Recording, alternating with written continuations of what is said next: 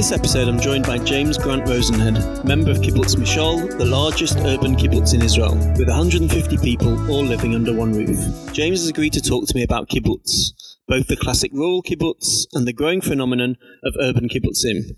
Hi, James. Hi. How you doing? Good. Good. Now, most people have heard of the classic kibbutz, with its rich history of 110 years of building intentional communities in Israel. The kibbutz actually predates the state, and the initial idea was actually to create a society based on a federation of these grassroots communities, without the need for having the centralized bureaucratic instruments of a nation-state.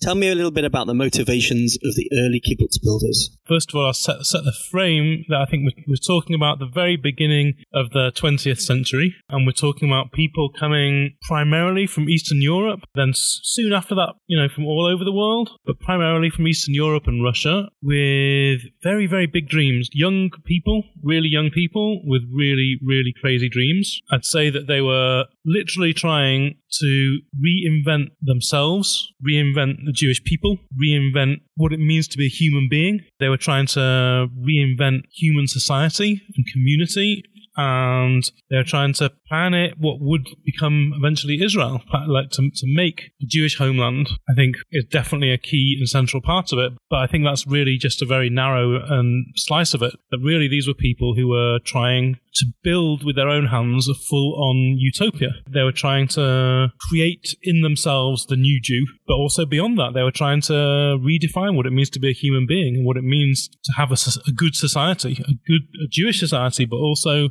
I think, a role that they saw themselves playing in the long term was as building a model society for all of humanity. So on the one hand, it's, definitely got a specific Jewish and nationalist Zionist aspect to it, but I think that there was also a very, very utopian socialist pioneering element to it, which was to save the world, to save themselves and to save the world. Okay, so go on, tell me, what did they do? What did it look like? What did they actually create? What did they create? Say, right from the beginning, we're talking about people who wanted to change the way that they relate to each other as human beings by living in small intentional communities, which I think probably the most accurate terminology is to call it intimate kfutza. Before the name kibbutz came along, these were folks that called themselves kfutzot, which really just means groups. But I think that word intimate adds a lot of meaning to who they were and what they were trying to do, because they weren't just pioneering groups. There were other, there were pioneering groups at the time who were like the labor brigades, the Gedud Avodah, that were roaming the country, taking on national missions, where the focus was certainly for them on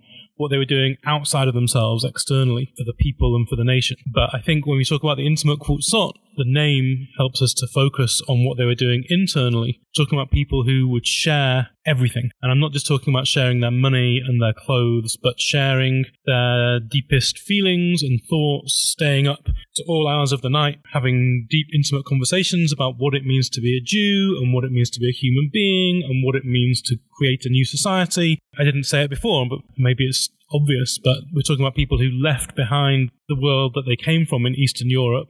I guess, the classic story is, to imagine the sort of fiddler on the roof type shtetl that these people were leaving behind, but also, major European cities. Either way, whether it's coming from a little Jewish shtetl out in the middle of rural Poland or coming from central Warsaw, either way, talking about people leaving everything they know behind, leaving their family, leaving their friends, getting on boats, and arriving in what was, at the time, a very harsh environment physically, going to, swamplands full of malaria, for example, and settling as a small group, let's say 10, 15, 20 people. And again, we're talking about young people. We're talking about 16, 17, 18, 19 years old people, men and women together, and saying, okay, starting with this small group of people, let's build a society, let's build a nation, starting with our little microcosm of utopia here of how do we talk to each other, how do we listen to each other, how do we work together for the common good, how do we share our money, how do we celebrate Shabbat and Jewish festivals, how do we do let's reinvent it all according to our socialist Zionist ideals and principles and visions of the future utopia that we want to build. And if I was to sort of fast forward, that those first seeds, those first little intimate futsot became, over a few decades, a very, very significant mass movement of communities that are now known as the kibbutzim and the kibbutz movement, of several different parallel movements, actually, that between them span some 270 communities. Between them hold a large degree of responsibility for the pioneering of a nation, and to a great extent really did succeed in reinventing Judaism with a strong Zionist identity and culture that was renewed the Hebrew language and created the beginnings of what eventually became one of the strongest armies in the world. At the beginning, just by defending themselves and their little groups, but forming the backbone of what's now the IDF. In looking after each other's health, what's become, a very significant part of the welfare state in Israel, of the National Health Service, the Kol He'Chalutz, and in terms of their mutual responsibility for each other, in terms of their resources physically, creating the Hamash Beer cooperative store, creating the banking system, the road system, the infrastructures really of an entire nation, which, on the one hand, because they didn't turn out to be the full-on socialist Zionist utopia that they imagined and that they dreamt of, but it certainly was no mean feat, and I think they achieved far more than anyone at the time would have expected them to achieve. Okay, so what happened? I mean, you're talking about, from the 1910s, the Degania was established at the beginning of the second decade of the 20th century. And you're talking about the 10s, the 20s, the 30s, the 40s, the 50s, the 60s, the 70s. We're talking about growth. We're talking about building, infrastructure, development of the pre-state, and then the state itself went sort of in parallel with the development of the kibbutz. And you're saying that the kibbutz had a huge influence and impact on Israel, not just in and of itself, but also externally in terms of what, the army, the politics. Look, I think this is a whole subject which can't really be overestimated and is often very much underestimated in just what a significant role these ultimately objectively small number of people, because of their passion and their commitment and their vision, achieved for the entire Jewish people, or for the state of Israel, for the world in some ways. In that, there's some cliched sayings about what these people achieved, that if you turn off all the lights in Israel and you only turn on the lights in the kibbutzim, then you, broadly speaking, see the map of Israel from above if you're flying around in space, because they literally settled what would become the borders of the country. They put themselves really out there on the front lines, the frontiers of what would become Israel. Not just that physical, geographical stuff that started with them draining those swamps way back in the 1910s and 20s, but also, like I said, the development of, for example, I didn't mention before, the unions. The workers' rights in Israel and the unions system began there in the kibbutz. And like I said before, the health system, the army, the proportion of members of kibbutzim that were the leaders of the Labour Party, which itself led the Knesset, led the government of Israel, and led the country for many, many, many years. Again, it's hard to recognize today when there's so comparatively little presence of the kibbutz in mainstream Israeli life and in mainstream Israeli culture, either in Israel or abroad. When you read about Israel and Zionism today, whether it's in the newspapers or on TV or in history books, I don't think that you get a sense of the proportion of the impact that the kibbutz had for many, many years,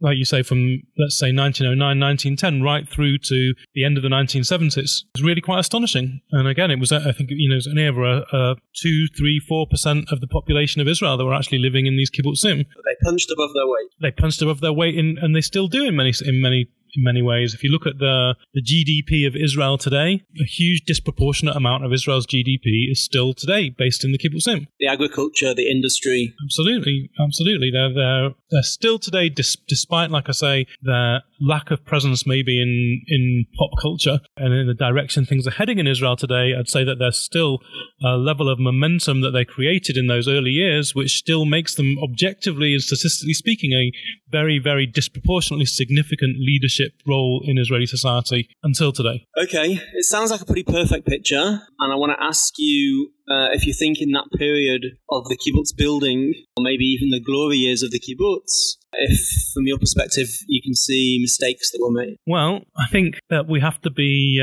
honest and self-reflective and see that at a certain point, things really did start to change very dramatically. I think the first place that's usually obviously talked about is the change in the economic system, what's called privatization of the kibbutzim, which in the 80s and 90s, there was a big crisis in many kibbutzim and in the kibbutz movements as a whole. Some people say that the main factors behind that were that the economic system that they were based on was always flawed, and it was always just a matter of time before capitalism won out and socialism was defeated. But I think that's a very, very oversimplistic way of looking at it. It's true to say that many kibbutzim, the vast majority of the 270 kibbutzim around Israel, since the early 1980s, have gone into a stage-by-stage process of privatization, and today there's only a small number relatively of kibbutzim who are firmly committed to cooperative or socialist community life, maybe some 20 to 30 kibbutzim, and beyond that there's maybe 50 or 60 kibbutzim who haven't yet privatized but aren't making any bold statements about the fact that they never will. Either way, whichever way you turn it, it's a minority of kibbutzim that have kept that utopian community, socialist, cooperative, whatever way you want to call it, way of life internally. But I think that it's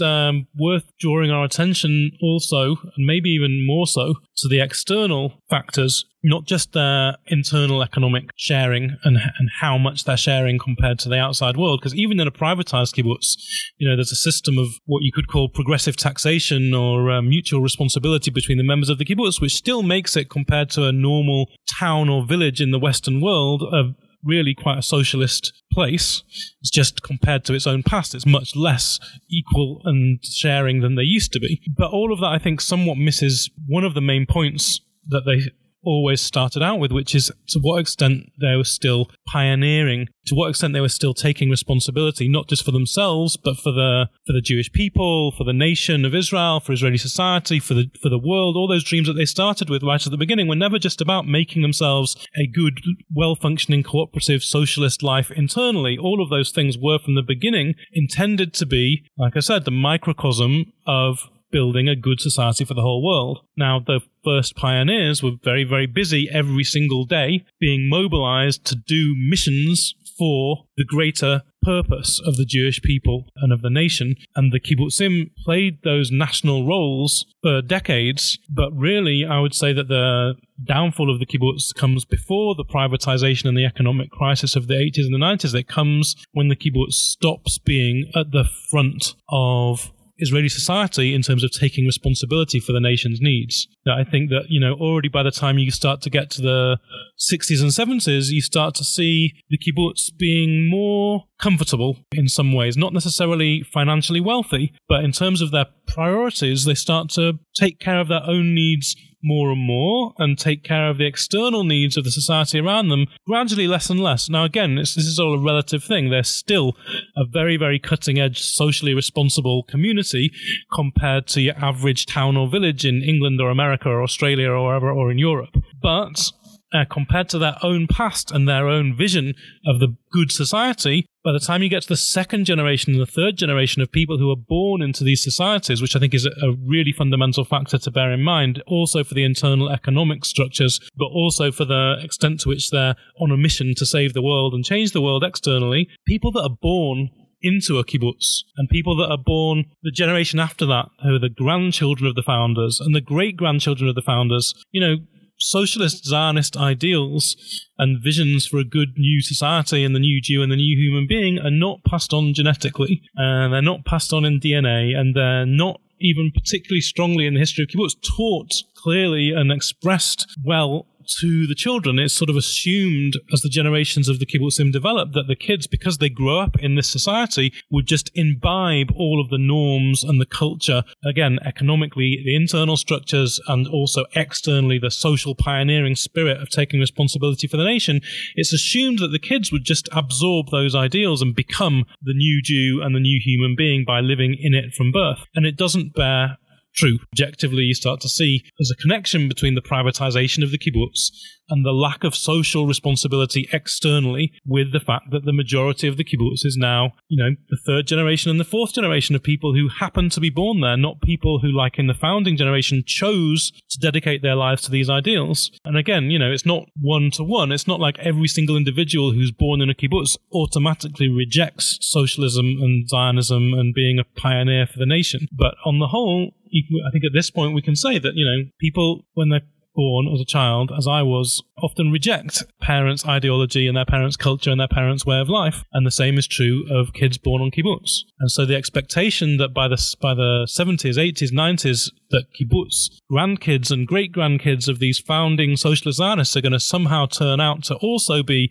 great idealistic pioneers of a future utopia falls flat on its face. Again, got to keep this all relative, because still, even in the 80s and 90s, he's talking about communities that relative to a normal Western democratic capitalist countries, towns and villages, they're still both egalitarian internally and relatively socially responsible externally. But compared to their own past and their own visions, things really got lost and watered down along the way. Okay, so I understand what you're saying, that in terms of, for you, the fundamental shift occurred when the kibbutzim stopped looking outwards and taking responsibility for the wider society and spent more time and energy looking out for their needs as a community, as families, as individuals, the process of privatization. And I wanted to take that step back and ask you to share a little bit about what that looked like. And when you use the term privatization, what does that actually mean in practice within a kibbutz community and between its members? What changed? Well, that's a big question, because there's generally, I think, a lot of different elements that are wrapped up in that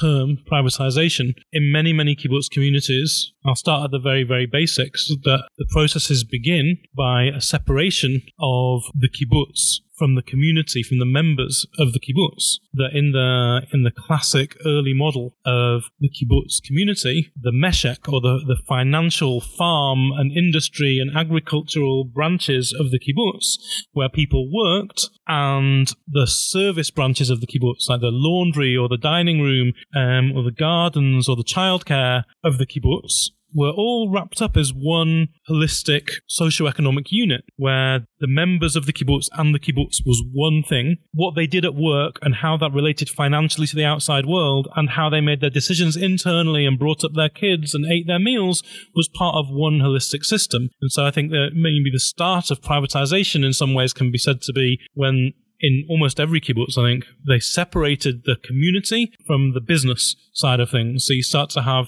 separate legal corporation of the farm and the industry of the kibbutz, even if they're still together as one big corporation that includes all the different work branches on the one hand, and on the other hand you have the community of the kibbutz, the members who are, like, I guess you would say, the shareholders and the owners of those kibbutz industries and farms, etc. But they start to relate to them as two separate things, start to divide what was formerly a very, very holistic way of life that looked at everything as part of the whole, and start to divide it up into home life and work life, if you like, which I think is a step towards privatization. Isn't that just about professionalizing and recognizing that a business needs to be run like a business and not by people that don't really know, that aren't business savvy, and therefore, is that not part of the process there? Yes, I think that's true, but I think it can be a slippery slope, because it depends where you go from there. You could say, if I continue the line of reasoning that you were just saying, you could say that, the kibbutz community, when you separate the financial corporation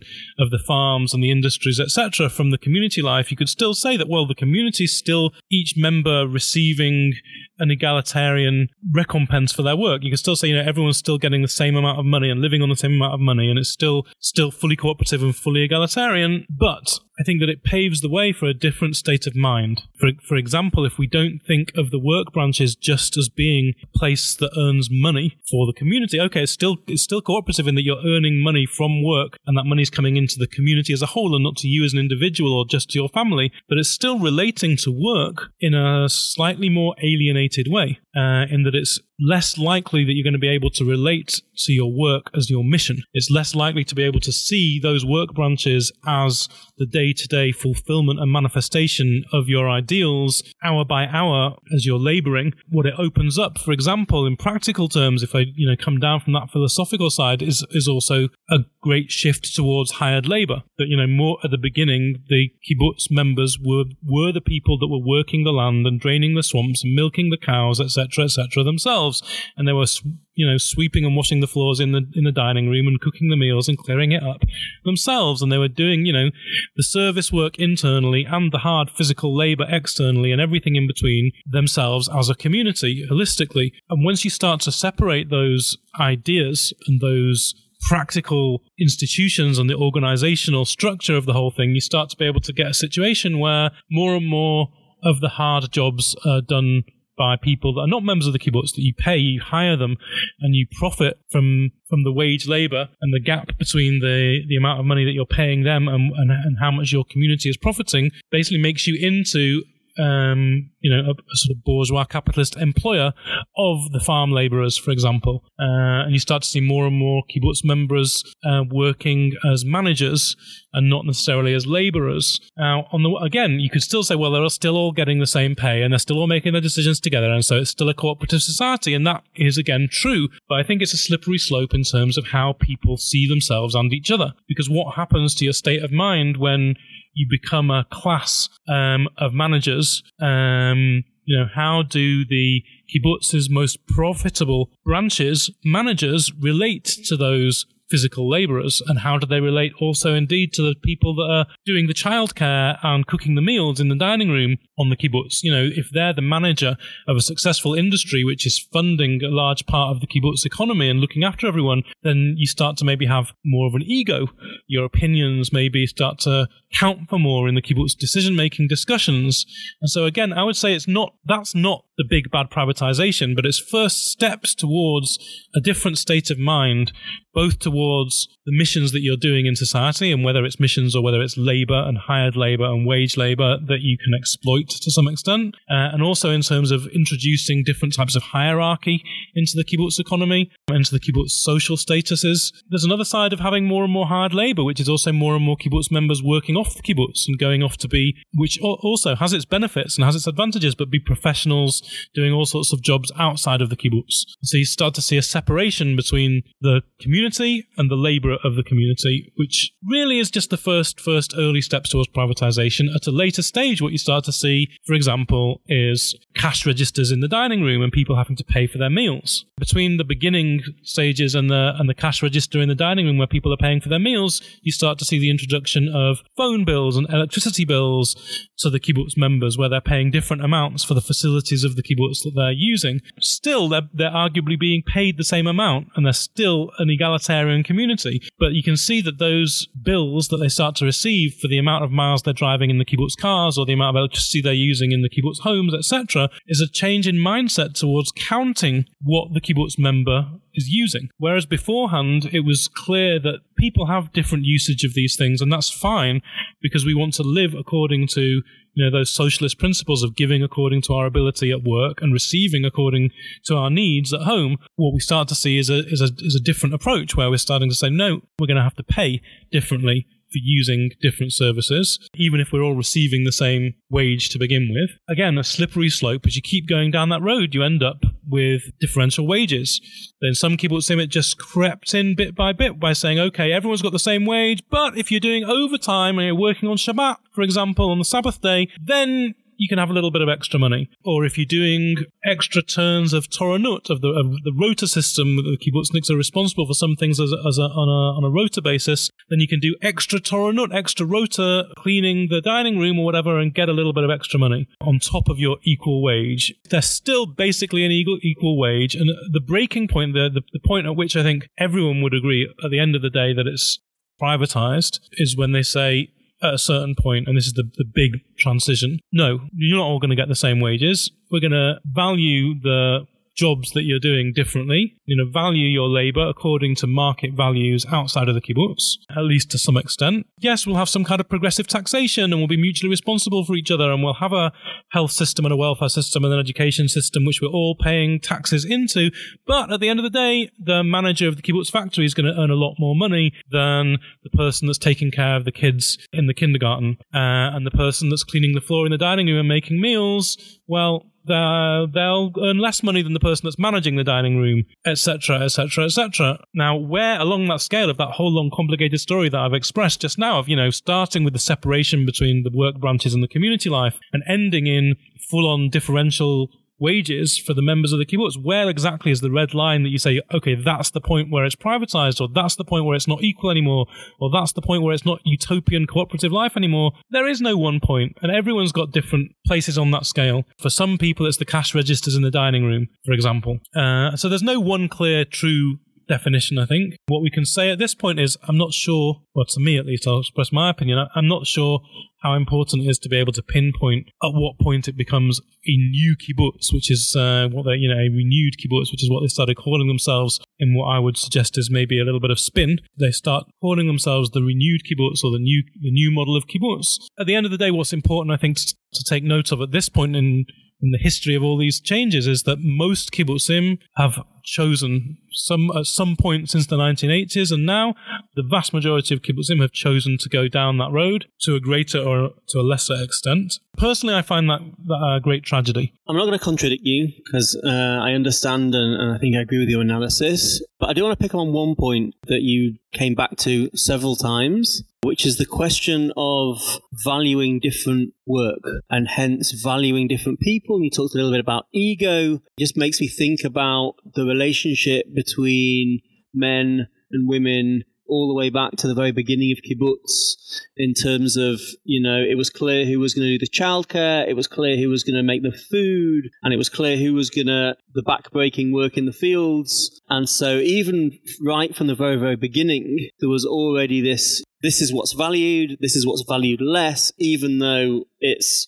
contributing to the survival of the community. It's sexism. And I'm wondering, how's that different? How's that significantly different from what you're talking about of valuing these different roles and how it affects the community as a whole? First of all, just want to make sure we get things in proportion. Yes, the kibbutz in the early days was already not perfect. If I gave the impression at the beginning that they dreamt of utopia and actually succeeded in arriving at utopia, then clearly that's not the case, and that's not what I was suggesting. And if it came out that way, then I take it back. There was always challenges right from day one. There was always things that they did not succeed in. They were very, very, very aspirational. And I use the word utopia with great weight. The whole point of utopia is that you can't actually achieve it. And they really didn't. They were flawed human beings. They weren't perfect. They weren't gods of any sort. Gender roles in kibbutz life is a good place to see that they didn't live up to all of their ideals and their aspirations. But it's important to put it in proportion and context, and relatively speaking, the early Zionist movement of these pioneers was phenomenally feminist compared to what was going on in all of the rest of the world, in the countries that they came from themselves, but also actually in the entire world. The role of women in the pioneering movements in those early years of the 20th century, they had the vote. I mean, on the most basic level, they had a say. They had a vote in the big public decision-making forums, and they got a say in the small kibbutz community forum of the intimate kvutzah, and that's more than was true of women at the time in America or Britain or anywhere in Europe, basically. So again, let's make sure that we understand that relatively for their time, they were cutting-edge feminists in this kibbutz movement that they pioneered. However, like you point out correctly, they didn't fully manage to eliminate discrimination based on gender, and they didn't fully diminish discrimination of all different sorts. But you read the stories of the women pioneers in those early days, and it's clear that there was an expectation that was disappointed. Their hopes were dashed. Now, the fact that they even had these hopes that they could come away from the traditional Jewish life of the Eastern European shtetl, or of the normal sort of patriarchal society that they were coming from, middle-class background of a major city in Europe, plus the Jewish traditional stuff that surrounded them in those Orthodox Orthodox backgrounds, and that they could throw off all of those chains of the patriarchy and immediately become fully equal in their pioneering roles in these small agricultural communities. You're right, they didn't achieve it, but they were really seriously expecting and hoping to and planning to, which is, again, says something compared to what was going on pretty much anywhere else in the world at the time. And B, in more than one place, in more than one community of this sort, and more than one individual woman, it was an entire movement across the board of these communities who were struggling for those things, who were struggling for a level of emancipation and of equality and of liberation from the patriarchy, which I don't think can be paralleled anywhere else. And in some places, they made really, really significant breakthroughs, and there's incredible heroines amongst those pioneer women who created, again, what's arguably, even in Israeli society today, which is an incredibly machoistic and chauvinistic society, there are still elements of an extremely strong feminism, which arguably was pioneered by those first kibbutz women. Thank you. We're going to change gear. By the 1980s, there were already urban kibbutzim. Can you tell us what are they? How did they come about? Urban kibbutzim, when I first heard that terminology, I didn't understand it at all. It was a complete contradiction in terms for me, because I remember I'd always understood kibbutz to be, at its basis, an agricultural society, a farm, a collective agricultural farm community. And so what does it mean urban? And I think that to understand the terminology, we need to go back again, not just to the internal cooperative economics and decision-making and culture of the kibbutz, and not just to their ideals and values of socialist Zionism and of secular Zionist kibbutz Judaism, cultural Judaism, but you need to also look at the linchpin question of what they were doing for society, what they were doing outside of themselves. And I think that the easiest way to start understanding what an urban kibbutz is that in the 1980s, maybe the late 1970s, and I should say that there were multiple examples earlier on of things that you could say were urban kibbutzim or temporary urban kibbutzim or attempts at urban kibbutzim, such as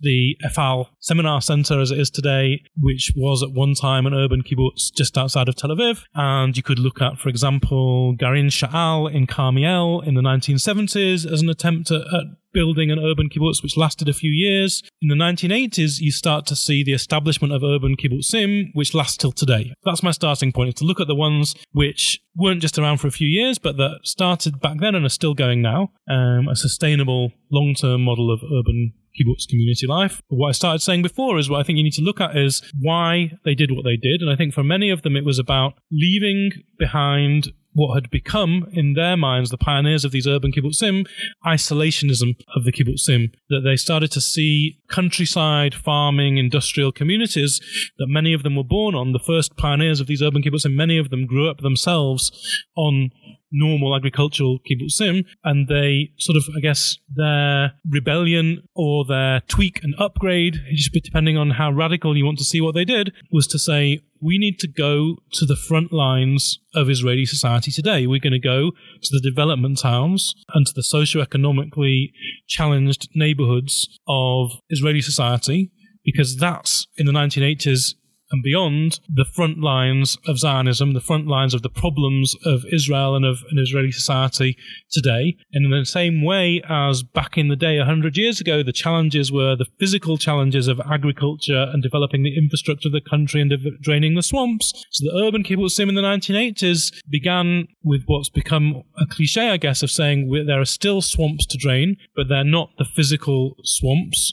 They're the swamps of Israeli society. And we're going to go to the front lines of the swamps of Israeli society as urban kibbutzim, and we're going to get back to what's been lost along the way, which is this pioneering spirit, that in the 1920s and 30s and 40s, the kibbutzim had a pioneering spirit of what they were doing, not for themselves internally, but for the nation. And the urban kibbutzim said, we're going to get out of the countryside, we're going to take down the fence around us, and we're going to go into the front lines of Israeli society, and we're going to become social pioneers. And so you see a very high proportion of the members of Kibbutz Tammuz in Bet Shemesh, or Kibbutz Migvan in Sderot, or Kibbutz Beit Yisrael in Gilon, Shiloh in Jerusalem, who are these first-generation urban kibbutzim of the 1980s, working as teachers and social workers and setting up non-profit, non-governmental organizations, etc. That's, I guess, how it began, what I would call the first generation or Mark I of the urban kibbutz. And there are other intentional communities that have cropped up over the last 20 years that wouldn't necessarily call themselves socialists or even kibbutzim. Who are they? Right. This is something that not many people know about still today. I mean, not many people know about the urban kibbutzim. Even less people, I think, know to the extent to which Israel has become a hotbed of fertile growth of intentional, mission-driven communities. Now, mission-driven, I know, is a bit of an awkward terminology, but that's sort of the terminology that they seem to have settled on internally, agreed between themselves. So that's the term I'm going to use for communities which, whilst they're not all necessarily cooperative and socialist in terms of their economic structures, from the late 1960s onwards, at the same time as you start to see the first experiments of these urban kibbutzim, like I said, of Garin Sha'al in Carmiel, at about the same time, you start to see, for example, Garinim Toranim, modern Orthodox or national religious groups of pioneers from, the other end of the political and religious spectrum to many of the socialist, left-wing, secular kibbutzim communities. But still, you're talking about groups of people who, similarly to the urban kibbutzim, decide to start going to the socioeconomic and geographic peripheries within Israeli society, to the development towns and to the socioeconomically deprived neighborhoods of the major cities, and seeing themselves as pioneers of social issues. So again, a very, very high proportion of people working in education and social work and setting up NGOs. And so whilst internally and politically and ideologically they're very different to the urban kibbutzim, these Garinim Toranim, from an external perspective, are very, very similar. Young, idealistic families coming from strong backgrounds, both in terms of education and socioeconomic status, etc., deliberately going to be pioneers on the social frontiers of Israeli society and using the same sort of tools of community building and neighborhood rejuvenation and regeneration and renewal through community work, social work, education projects, formal education, informal education, etc. There was a few urban kibbutzim, like I said, that started up in the 1980s, and a bunch of Garinim Toranim that started up. And then really, when you get to the 1990s, these things start to take off. If I was to zoom to today, for example, there's now what we call Makom, which is the name of the National Council of Mission-Driven Communities in Israel, where you've got 14 movements, 14 different networks of these mission-driven communities that span the religious and political spectrum, but also come from all different demographic and ethnic backgrounds. You've got Druze intentional mission-driven communities and Ethiopian mission-driven communities and Mountain Jews intentional mission-driven communities. And to cut a long story short, you've got pretty much all walks of life in Israel, like there was, I guess, 100 years ago in the early years of the pioneering of this country, turn their attention towards social pioneering through physical settlement and community building and grassroots small community action. Even before this happened, it's worth noting that compared to all the other countries in the world, Israel has the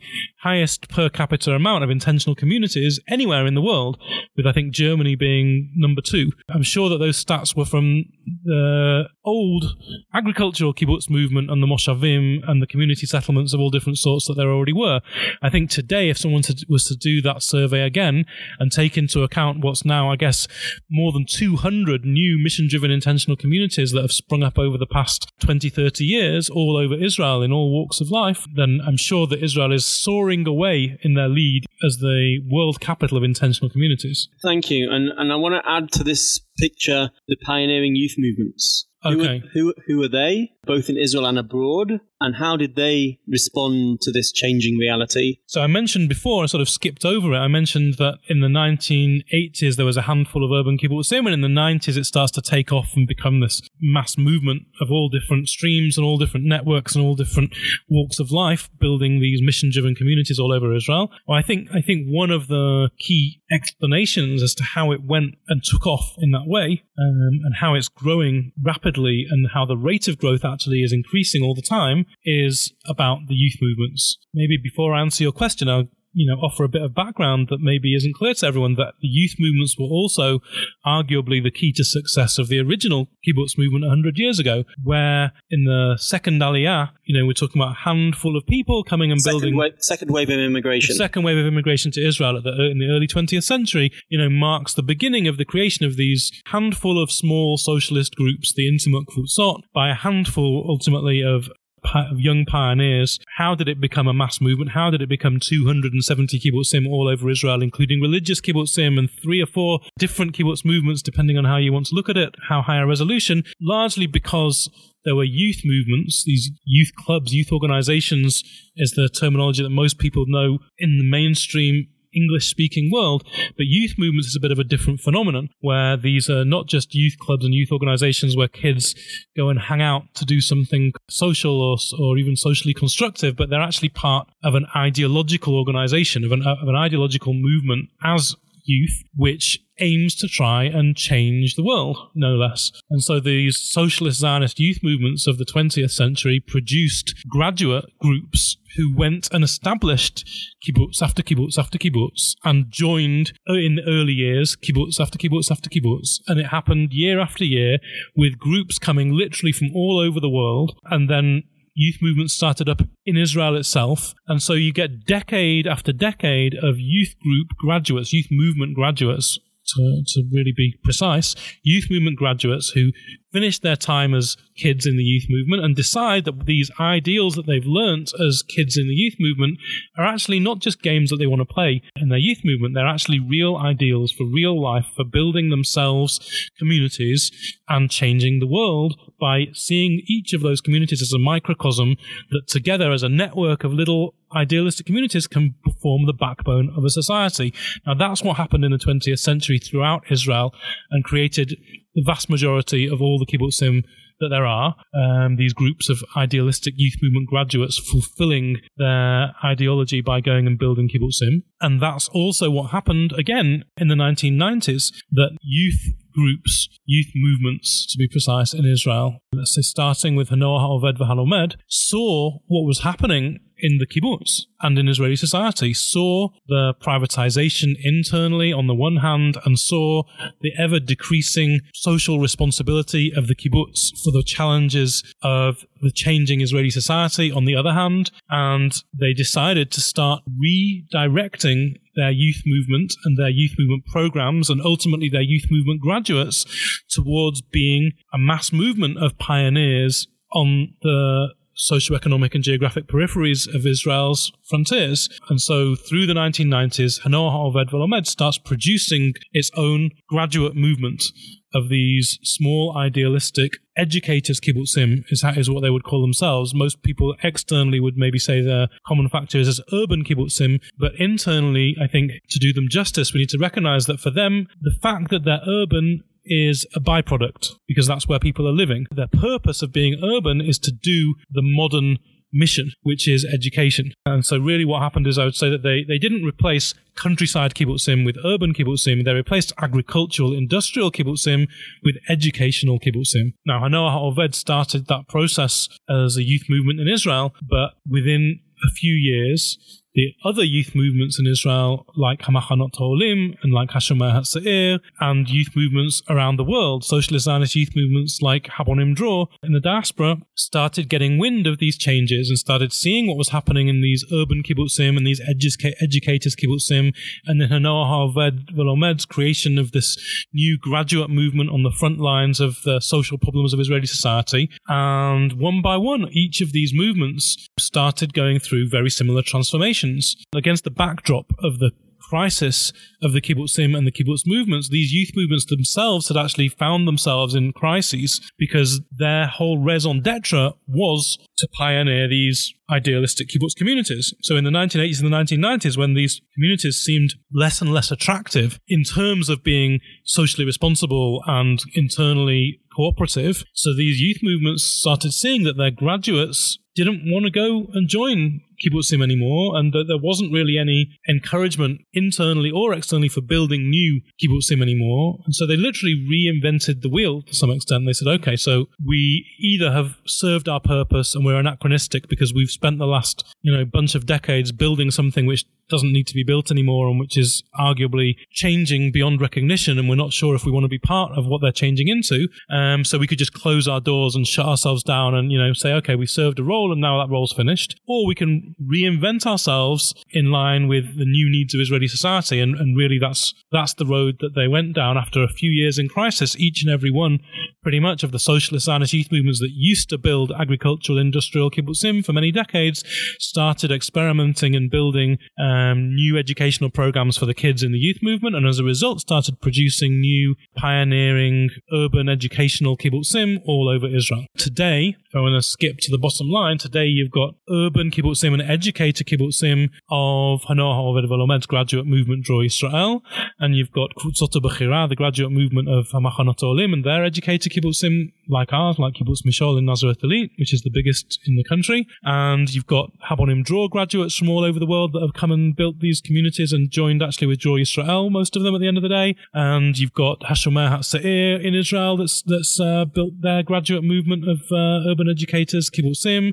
And you've got even new movements that didn't used to be part of the old agricultural kibbutz building system, like the Tarbut movement, which Tarbut means culture, and they're socialist Zionist communities of artists who are also building fully cooperative, very socially responsible urban kibbutz type communities all over the country now. Now, between all of those different groups, the first generation of Tammuz and Migvan and those urban kibbutzim in the 1980s formed a network called the Circle of Groups, Ma'agal HaKvutzot, which is like a federative network of maybe, a dozen small urban kibbutzim from that first generation model. So you've actually got now 6 movements across Israel, between them a couple of hundred maybe groups of socialist Zionists, urban educational pioneering kibbutzim. Okay, so I asked you before about the classic kibbutz and what they created, what they did, and what they built.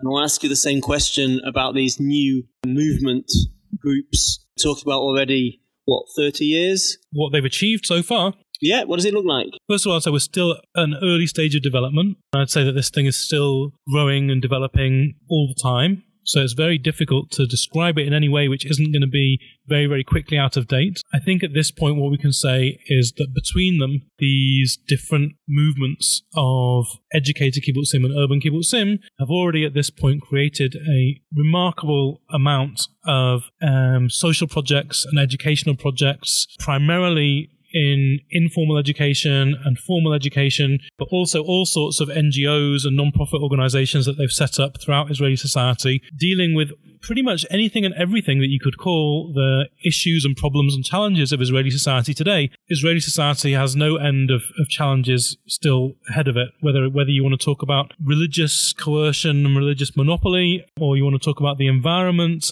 or you want to talk about LGBTQ issues, or you want to talk about feminism and chauvinism, you want to talk about violence in schools, or you want to talk about violence in the streets, you want to talk about the political situation and the Palestinians, both inside Israeli society and in the occupied territories. Whichever direction you want to look in for problems and challenges of Israeli society, and above all of those, I would say, the wealth gap, the poverty, the increasing privatization, not of the kibbutzim, but the increasing privatization of the welfare state in Israel, the increasing atomization and alienation in Israeli society, and the growing gap between the small numbers of incredibly wealthy people who are getting wealthier and wealthier all the time, and the large and growing numbers of people in poverty in Israel that, cuts across all those different lines. We're facing huge problems. And I would say that these urban kibbutzim and educators kibbutzim are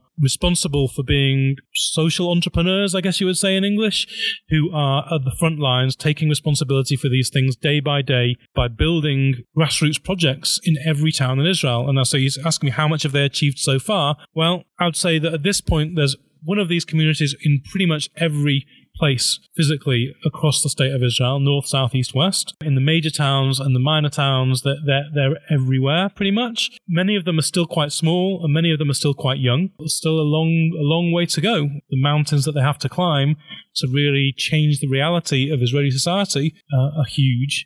And so we need to see them becoming more sustainable and bigger and making more projects that are more sustainable and bigger, and creating more communities all the time, which are more sustainable and bigger.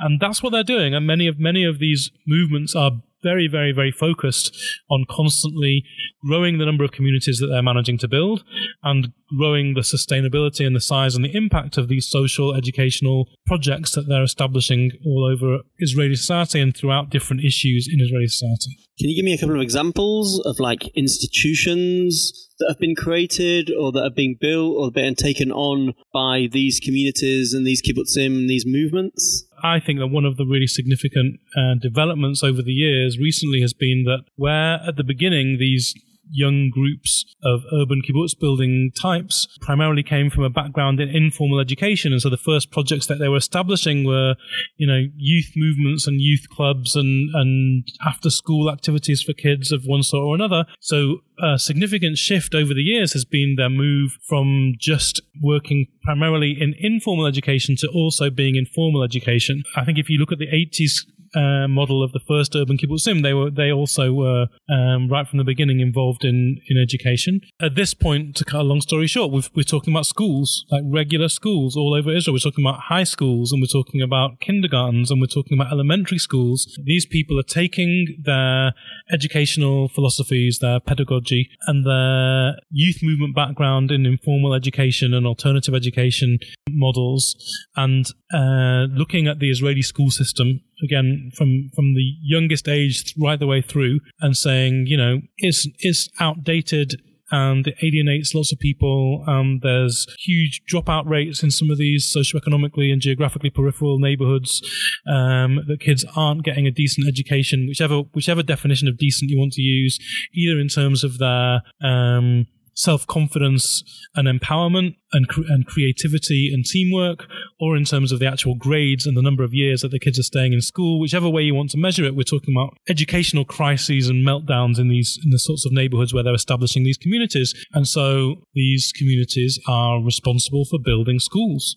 They're going into existing schools and renewing them. They're creating totally new schools. They're creating school networks. That brings a great deal of hope, because if you want to try and imagine how you change Israeli society as a whole and not just have a local impact on a specific little community around you, then, the idea of establishing a whole new type of school and a whole new movement or network of schools all over the country for kindergarten education and elementary school education and ultimately high school education and even beyond, you imagine the impact that has on the kids, on the people, on their way that they think, the way that they relate to each other, the way they treat each other, the way they treat other people. Maybe education doesn't instinctively and automatically sound to people like a revolutionary thing to do. When you're talking about empowering people and changing people's hearts and souls and minds towards building a good society together, I think that education really is the key. And so for me, the idea of these urban kibbutz movements and educational kibbutz movements building more and more and more and more kibbutzim in every neighborhood in Israel, more and more schools run by more and more kibbutzim in every neighborhood in Israel, then it gives a great deal of hope for the future of Israeli society. To wrap up, I'm going to try and bring us full circle. I'm going to ask you about the relationship today between the old kibbutz and the new kibbutz. That's a very hard question. There's no one answer to it.